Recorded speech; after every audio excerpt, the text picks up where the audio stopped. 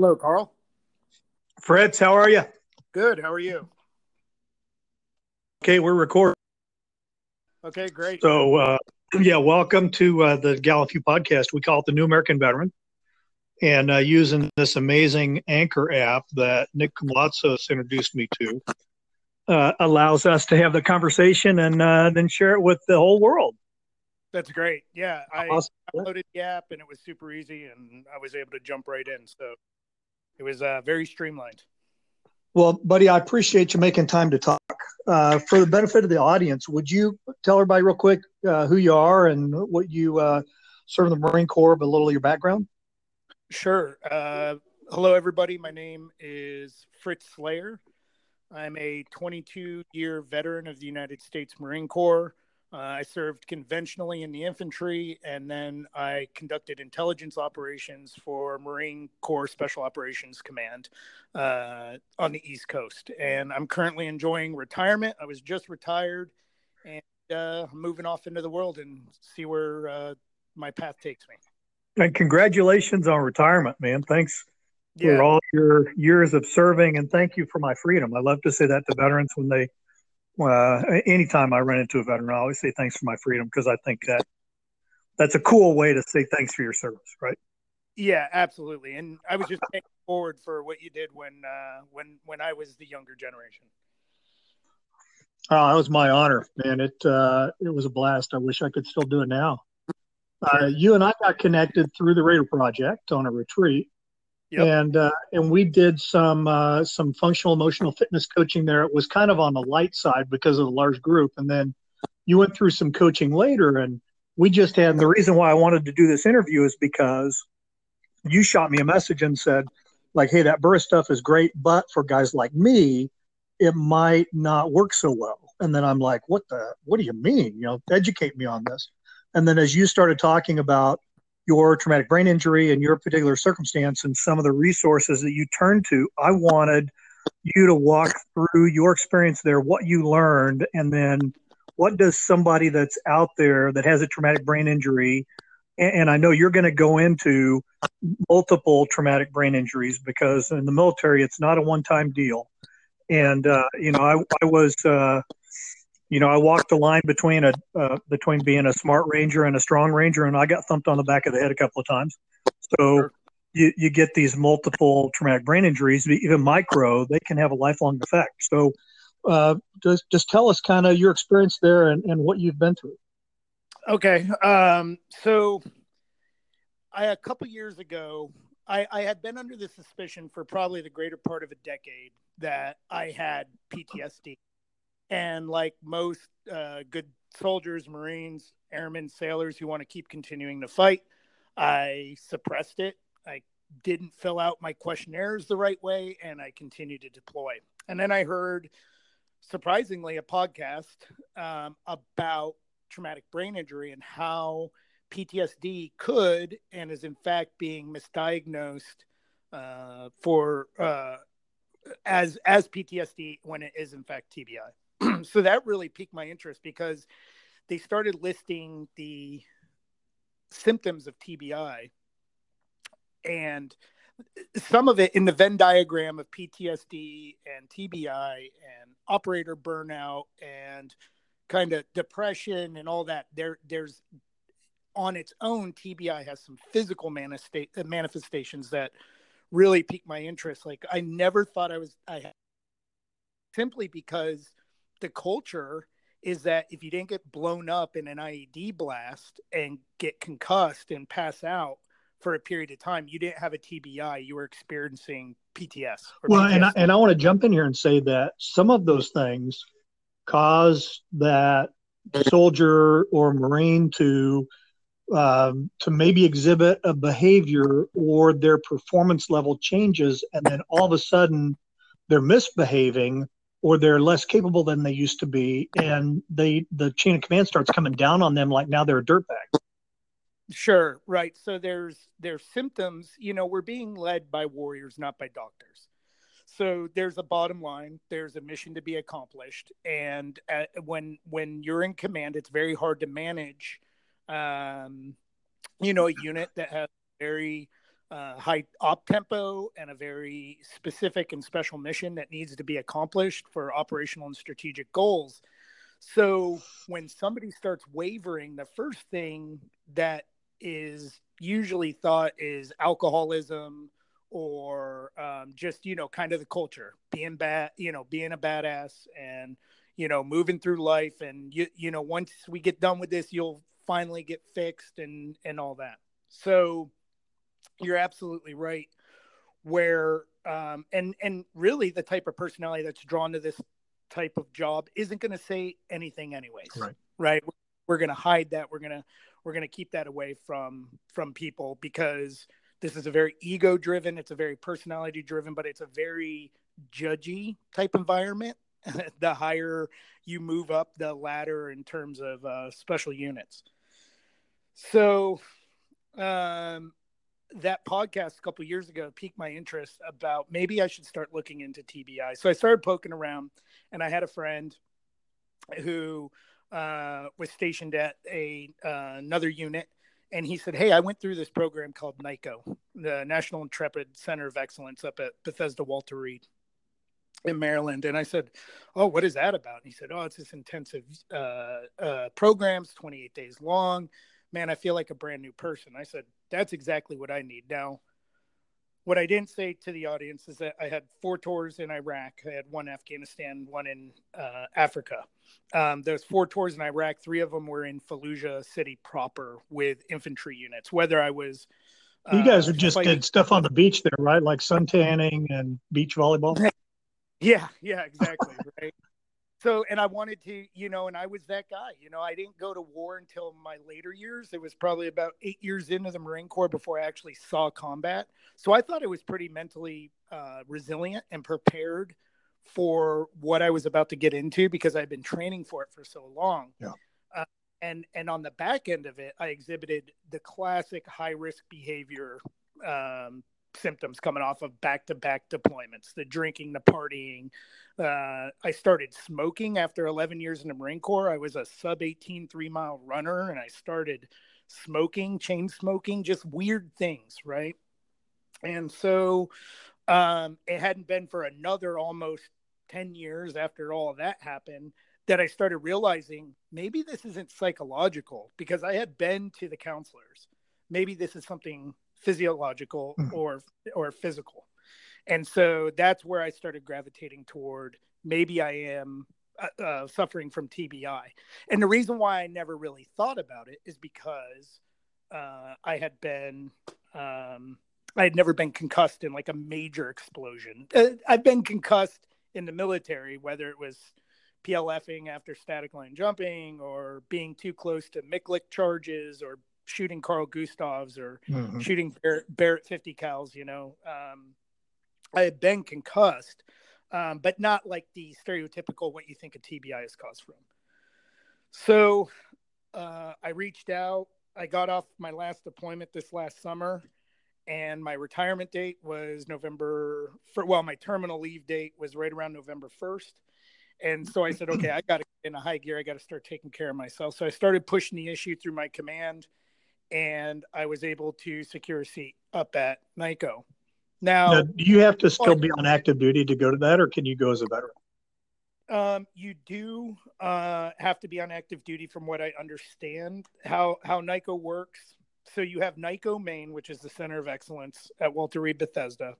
It's roughly a $30 million a year facility with a combination of Eastern and Western type medicines combined, and cohorts of 6 guys go through at a time. So every Monday, it's kind of like Basic Airborne down at Benning. Every Monday, a new cohort is picking up, and Friday, the cohort from 4 weeks ago is graduating. It's kind of they're bringing in these 6-man cohorts, and below NICO is the Intrepid Spirit Network, which is, I think right now it's built to 13. I might be mistaken. 11. My numbers might be a little off. Major military hospitals around the country. So I know Camp Lejeune has one. Madigan has one. Bragg has one. Tampa has a program that they're kind of running a little bit more high speed stuff on the SOCOM side, trials for TBI. What I really want to press upon is so it turns out I have TBI. I have 15 brain scars on top of severe PTSD. And how did they identify the brain scars? So the great thing about going to the world-class TBI clinic is that they also have a world-class MRI that shoots images that is rarely found around the world. So I'm not a doctor. I'm definitely not an MRI specialist, but it can do things that your normal MRI at a normal hospital can't do. So they shot, I think it was 3,000 cuts of my brain, and we're actually able to see the scars. And the reason you can actually see the scars because you have gray matter and white matter in your brain, and it's separated by like a film called myelin. And when your head gets rocked or you have concussive blasts, one is denser than the other, the brain matter, and it literally shifts on that myelin and it causes scars. So you can actually see those scars. Wow. So it turns out I had 15 brain scars. That doesn't necessarily mean I have 15 TBIs because a couple could have happened at the same time, but I definitely have physical evidence of brain scarring. Yeah. So I thought, the process, the first week you go into an intake with all these specialists, they ask you all these questions, and then you start doing sleep studies. You start doing blood draws. They do the entire system, top to bottom, left to right, in and out. They are checking everything, and they draw down to what your actual causes are, not your symptoms. And in my case, and this is something else I want to put out to the audience. Self-medication is a scary thing, right? So in my case, I was the classic guy. I talked to every doctor about getting testosterone, right? I don't feel like the old me. I'm tired all the time. I don't really want to work out. When I do work out, I get hurt after a couple weeks. Even taking it easy, bending over, I pull my back out, right? I thought there was something going on with my endocrine system, where it turns out that when I got my blood taken, my testosterone levels were fine. My cortisol level was right on par. It wasn't good. It wasn't bad.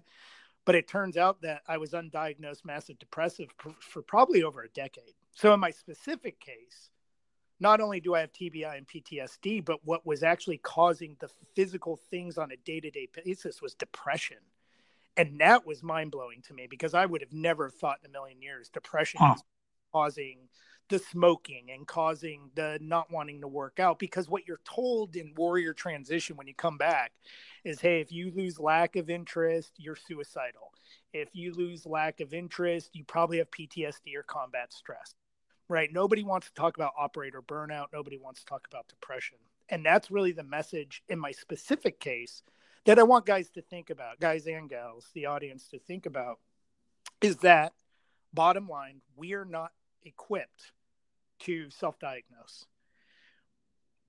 We are also not alone. So I hope that the audience hears this and goes, man, that sounds exactly like me. Maybe I should start talking to somebody about this. So if they're not able to be one of those privileged 6 a month that goes to NICO, what do you know? Are there, like if I'm in Dallas or if somebody's in Raleigh or Chicago, can they go to their doctor and say, hey, I suspect I've got traumatic brain injury, or can they go to the VA? How does somebody that thinks that they might have that, how do they go get that diagnosis? Well, the TBI world is quickly catching up to the PTSD world because I think there's a lot of study and data out there that is quickly coming to the surface saying, hey, it's probably not PTSD, although PTSD is there, right? And so they would have, if somebody hears this and wants to go get diagnosed, I think, first of all, like what you do in Burris coaching, the emotional and physical health assessments are on par. They're dead on. If you hit a certain point value, you need to go to your doctor. And I just hope that people talk to their doctors and say, look, I've been treated psychologically for PTSD, and I feel no different. I can't think, I can't recall. I have so the physical manifestations of TBI, some of the ones that rest outside of PTSD are short-term memory loss, of course, reduced. Who am I talking to again? Right. Yeah, exactly. Reduced stress tolerances. And one of the most interesting ones is the inability to recall words in a conversation. So something, a conversation that you were able to have prior, you start having the conversation on a daily basis, and then you're like, what's that word? Oh, I can't remember that word. When you start doing those things, that's where I think people should start really thinking TBI as much PTSD, at least. And then what? Okay, so your doctor. I go to my doctor and I say, you know, doc, I keep forgetting the word for pencil, and I got to tell somebody, hand me that pointy thing over there that you write with.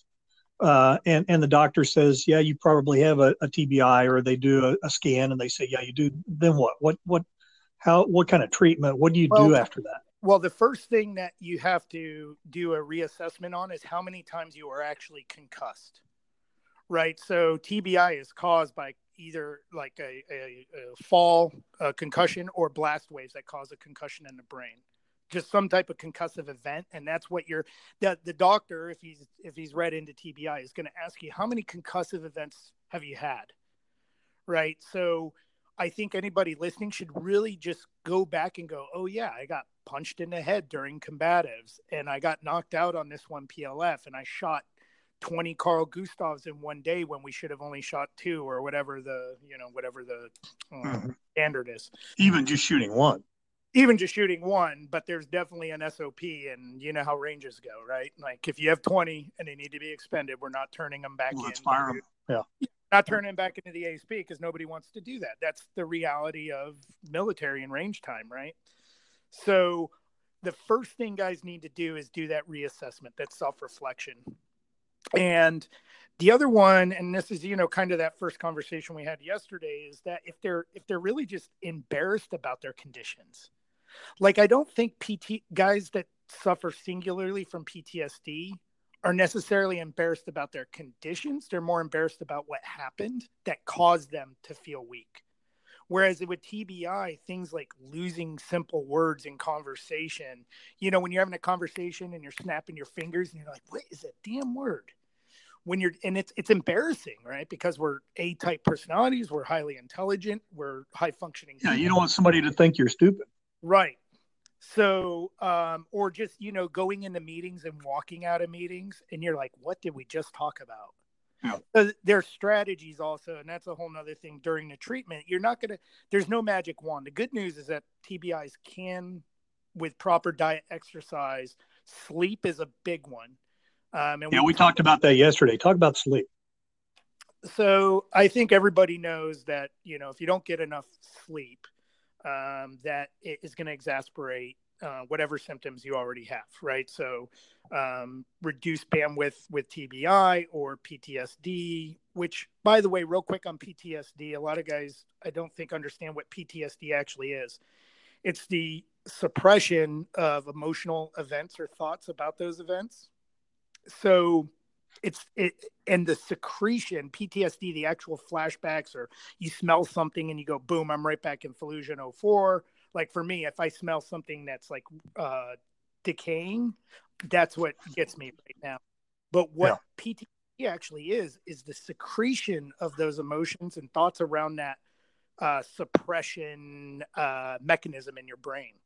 Interestingly, it takes a lot of brain power, up to 50% to suppress those thoughts and feelings. So when you're suffering from TBI, you're already giving up bandwidth to try to suppress those disturbing thoughts and feelings. So these things run hand in hand. So going back. And then when you don't sleep, you're losing more bandwidth. Right. So you don't sleep. Now you have your increased irritability, your hard on yourself, right? Like the common thing is like, why the fuck can't I go to sleep? Sorry for my language. Please bleep it out if we need to. But it's you're laying in bed. There's a ton of memes out there. You're laying in bed at 3 a.m. and there's like a squirrel with a, funny wig on running around your brain. You should be asleep at that point. Yeah. And a lot of guys go, well, why can't I sleep? Right. So when I went to the TBI clinic, that was one of the first things. The first week was all about sleep hygiene and studies. And I don't have apnea. And that's another frustrating thing. A lot of guys will go to these sleep studies, and the clinics that are out in town, they're usually looking for something very specific like apnea. So if you come in as a military guy, they're automatically, what I've come across is he apneic? Does he have sleep apnea? And so there's a scale at what point you rate a machine. And although I'm somewhat apneic, I don't have enough to rate the machine. Although I am a mechanical insomniac, which means I don't get into stage 4 sleep, which is deep sleep, which is necessary to rise then into REM sleep. So you kind of go into these cycles all night long. I kind of stay in stage 1 and 2 all night because of my heightened alert responses. And when at NICO, they did my sleep study, and I would wake up, not even knowing it, wake up, look around the room and go back to sleep. And a lot of events, just because I'm hyper aware, hyper alert responses. So I'm not snoring, and I don't need a machine to keep me asleep at night. It turns out what I needed is a medicine called Neurontin, or the there we go, right there. See, I'm forgetting the word. Mm-hmm. Neurontin. It's the brand name is gabapentin, which is interestingly epileptic medicine. And I'm at a very low dose, 400 milligrams a night. About an hour before I go to bed, I do some meditation. I take a hot shower to drop my core temperature, right? I make it a very soothing environment, and then I go to sleep. And I'm sleeping a solid 6 to 8 hours a night. And it has changed. Just doing that has changed my life. And alcohol is counterproductive to all of that. Well, so, the alcohol thing is really right. The alcohol and the tobacco use. So what happens, and this is really important for guys out there. I'm not gonna pontificate about the use of alcohol. I use alcohol, and that's a given. By no means am I a choir boy. But I believe in Ben Franklin saying that beer is proof that God loves us and wants us to be happy. Well, I mean, those monks knew what they were doing, right? Absolutely. Yep. I mean, it's God's work. So he just made wine. The problem with drinking before you go to sleep is you actually go through withdrawals with alcohol and tobacco 3 to 4 hours into your sleep. So a lot of guys are like, I can get to sleep easy. It's not about going to sleep. It's about staying asleep. Yeah. They drink alcohol to go to sleep. They can get to sleep fine. They sleep fine for about 2 hours. And then they wake up and they're saying, what's wrong with me? And the problem is that they're going through withdrawals. So they're getting pulled out of physically, they're being pulled out of that deep sleep cycle. And so that's why, good sleep hygiene is very, very important. The general rule of thumb is not to have a drink after dinner. So once you get a belly full of food, you start relaxing, play some video games to get your mind off the workday, or watch your favorite show, whatever, allow that to burn off. So as you go into go to sleep, you've already gone through the physiological withdrawal. Yeah, so switch after dinner, switch to like some tea or something that's not doesn't have caffeine in it, that's more of a relaxing kind of drink. Sure. And I think the biggest thing I would say is that by no means does anybody out there expect everybody to just change their ways overnight and then maintain those ways. There are days where I slip right back into who I was a year ago. And what I learned through my counseling and through essentially what it was TBI training is to forgive myself and then recognize when I'm going into that turning point, and then assessing and having the knowledge like I'm talking about now to say, okay, what did I do wrong? Oh, yeah, I had like 2 beers, 10 o'clock at night, went to bed soundly, but that's why I was up all night. And that's why exactly what we all have to do that. Not don't blame yourself and call yourself an idiot because you screwed up. What you have to do is you have to say, okay, what did I learn from this? And how can I use that information so I don't make the same mistake again? That's absolutely what we've got to do. And I think the more serious topic that we were talking about yesterday, I think one of the questions you asked me was, okay, if Burris isn't quite, when I said a guy like me, you said what could we do when we are coaching through Burris at the Gallant Few to make sure a guy can go? Like if a guy actually chooses to reach out, which is the first step, and everybody out there, if you're the most strength and courage you can have is being vulnerable and reaching out. It's counterintuitive to what you were taught in the military. I don't like to use the vulnerable word because that can drive some folks away. So what I replace that with is honest. You just have to be honest. It is, but I can even tell you, it was very frustrating the first week at the TBI clinic. Now, this is the best TBI clinic in the world. Where what I was being told the whole first week was what was not wrong with me. Right. And I said, well, wait. And so I'm sitting there, I'm saying, don't tell me what is right with me. I don't want to know what's right with me. What I want to know is what's wrong with me. Why am I always mad? Why did I get divorced? Why am I yelling at my kids uncontrollably?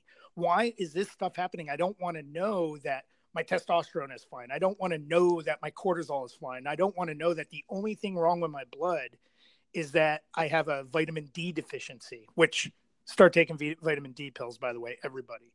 Right. So I had to open up and not only be honest about my symptoms, but I had to be vulnerable, not only to what's wrong with me, but what's right with me. That was the real kind of psychologically, once I worked through that, it was like, oh, okay, not everything in the world is wrong with me. I'm actually a somewhat healthy guy. we need to draw it down to the cause and stop treating these symptoms. So the word vulnerable, and I use it very pointedly when I'm talking to warriors who spent their teenage years playing sports and being part of the guy crew and then joining these warrior services. And then for whatever reason, volunteered for the hardest stuff out there. Right? I look back on it and wonder why I put myself through all of that. I'm still trying to figure out why I didn't just join the Air Force. I mean, yeah, exactly. I do have an awesome wall that I can look at for the rest of my life. But, it comes with consequences, right? And so, who I worry about the most, honestly, Carl, is the young guys who joined the warrior service, all of the services. Yeah. Especially the ground combat arms services, that with the right motivation and the right pride of the nation to go do something to protect our way of life, but being 18 years old, I mean, the brain doesn't even fully, you're like 27, 28, right? Then doing the 4 to 8 years, getting pissed off at your chain of command because you can't do the help. You're still suffering physically and psychologically from what you went through. And then you leave the military kind of pissed off and you're out there in the world. That's the guy I'm trying to reach. The thing that makes that whole situation extremely difficult is that guy's probably going to go into a job that doesn't have healthcare. So absolutely. The VA is going to be, it's going to be hard for them to get the VA to give them that kind of an assessment for a TBI. And they're not going to have the super duper health insurance that's going to allow them to go to the best doctor in Dallas, Texas. So it's tough. And we got to figure out a way that we can get that kind of care for those veterans.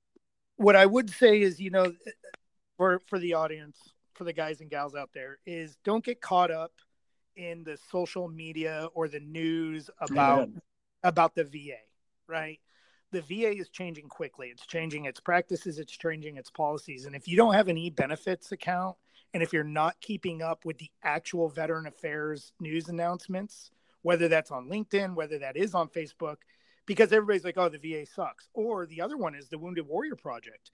Everybody hates on the Wounded Warrior Project, and they helped me amazingly through the VA process. As a matter of fact, I signed over a power of attorney to their top legal advisor in the event that the VA, I have to go back and appeal the VA process. The Wounded Warrior Project has been there right for me.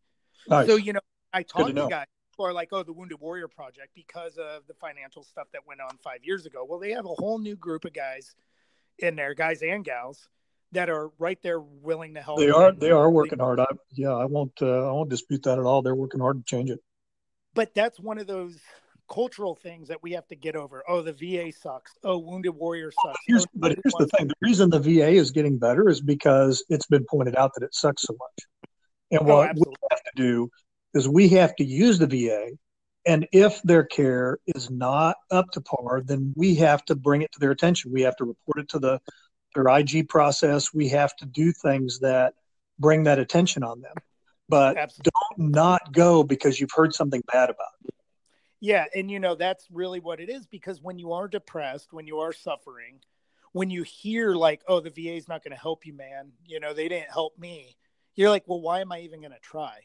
Don't allow other people to influence your decisions, your future decisions. Right? Yeah, and if you go to the VA and they try to give you 10 medications that you don't want, then have that discussion with them. Ask for another opinion. Ask to be referred to a different doctor. You can do that there. Absolutely. Yeah. You take control of your health care and take control of yourself. I mean, you owe it to yourself. Right. So, I guess, that's my soapbox anyways, unless you have any other questions. Well, so I want to, if somebody out there wants to learn more, if they want to say, hey, I'd like to talk to Fritz about this experience. First off, I'll tell you can call me and I will refer them to Fritz. And my mobile phone number is 817-600-0514. That's 817-600-0514. You can also go to the Gallant Few website. That's gallantfew.org.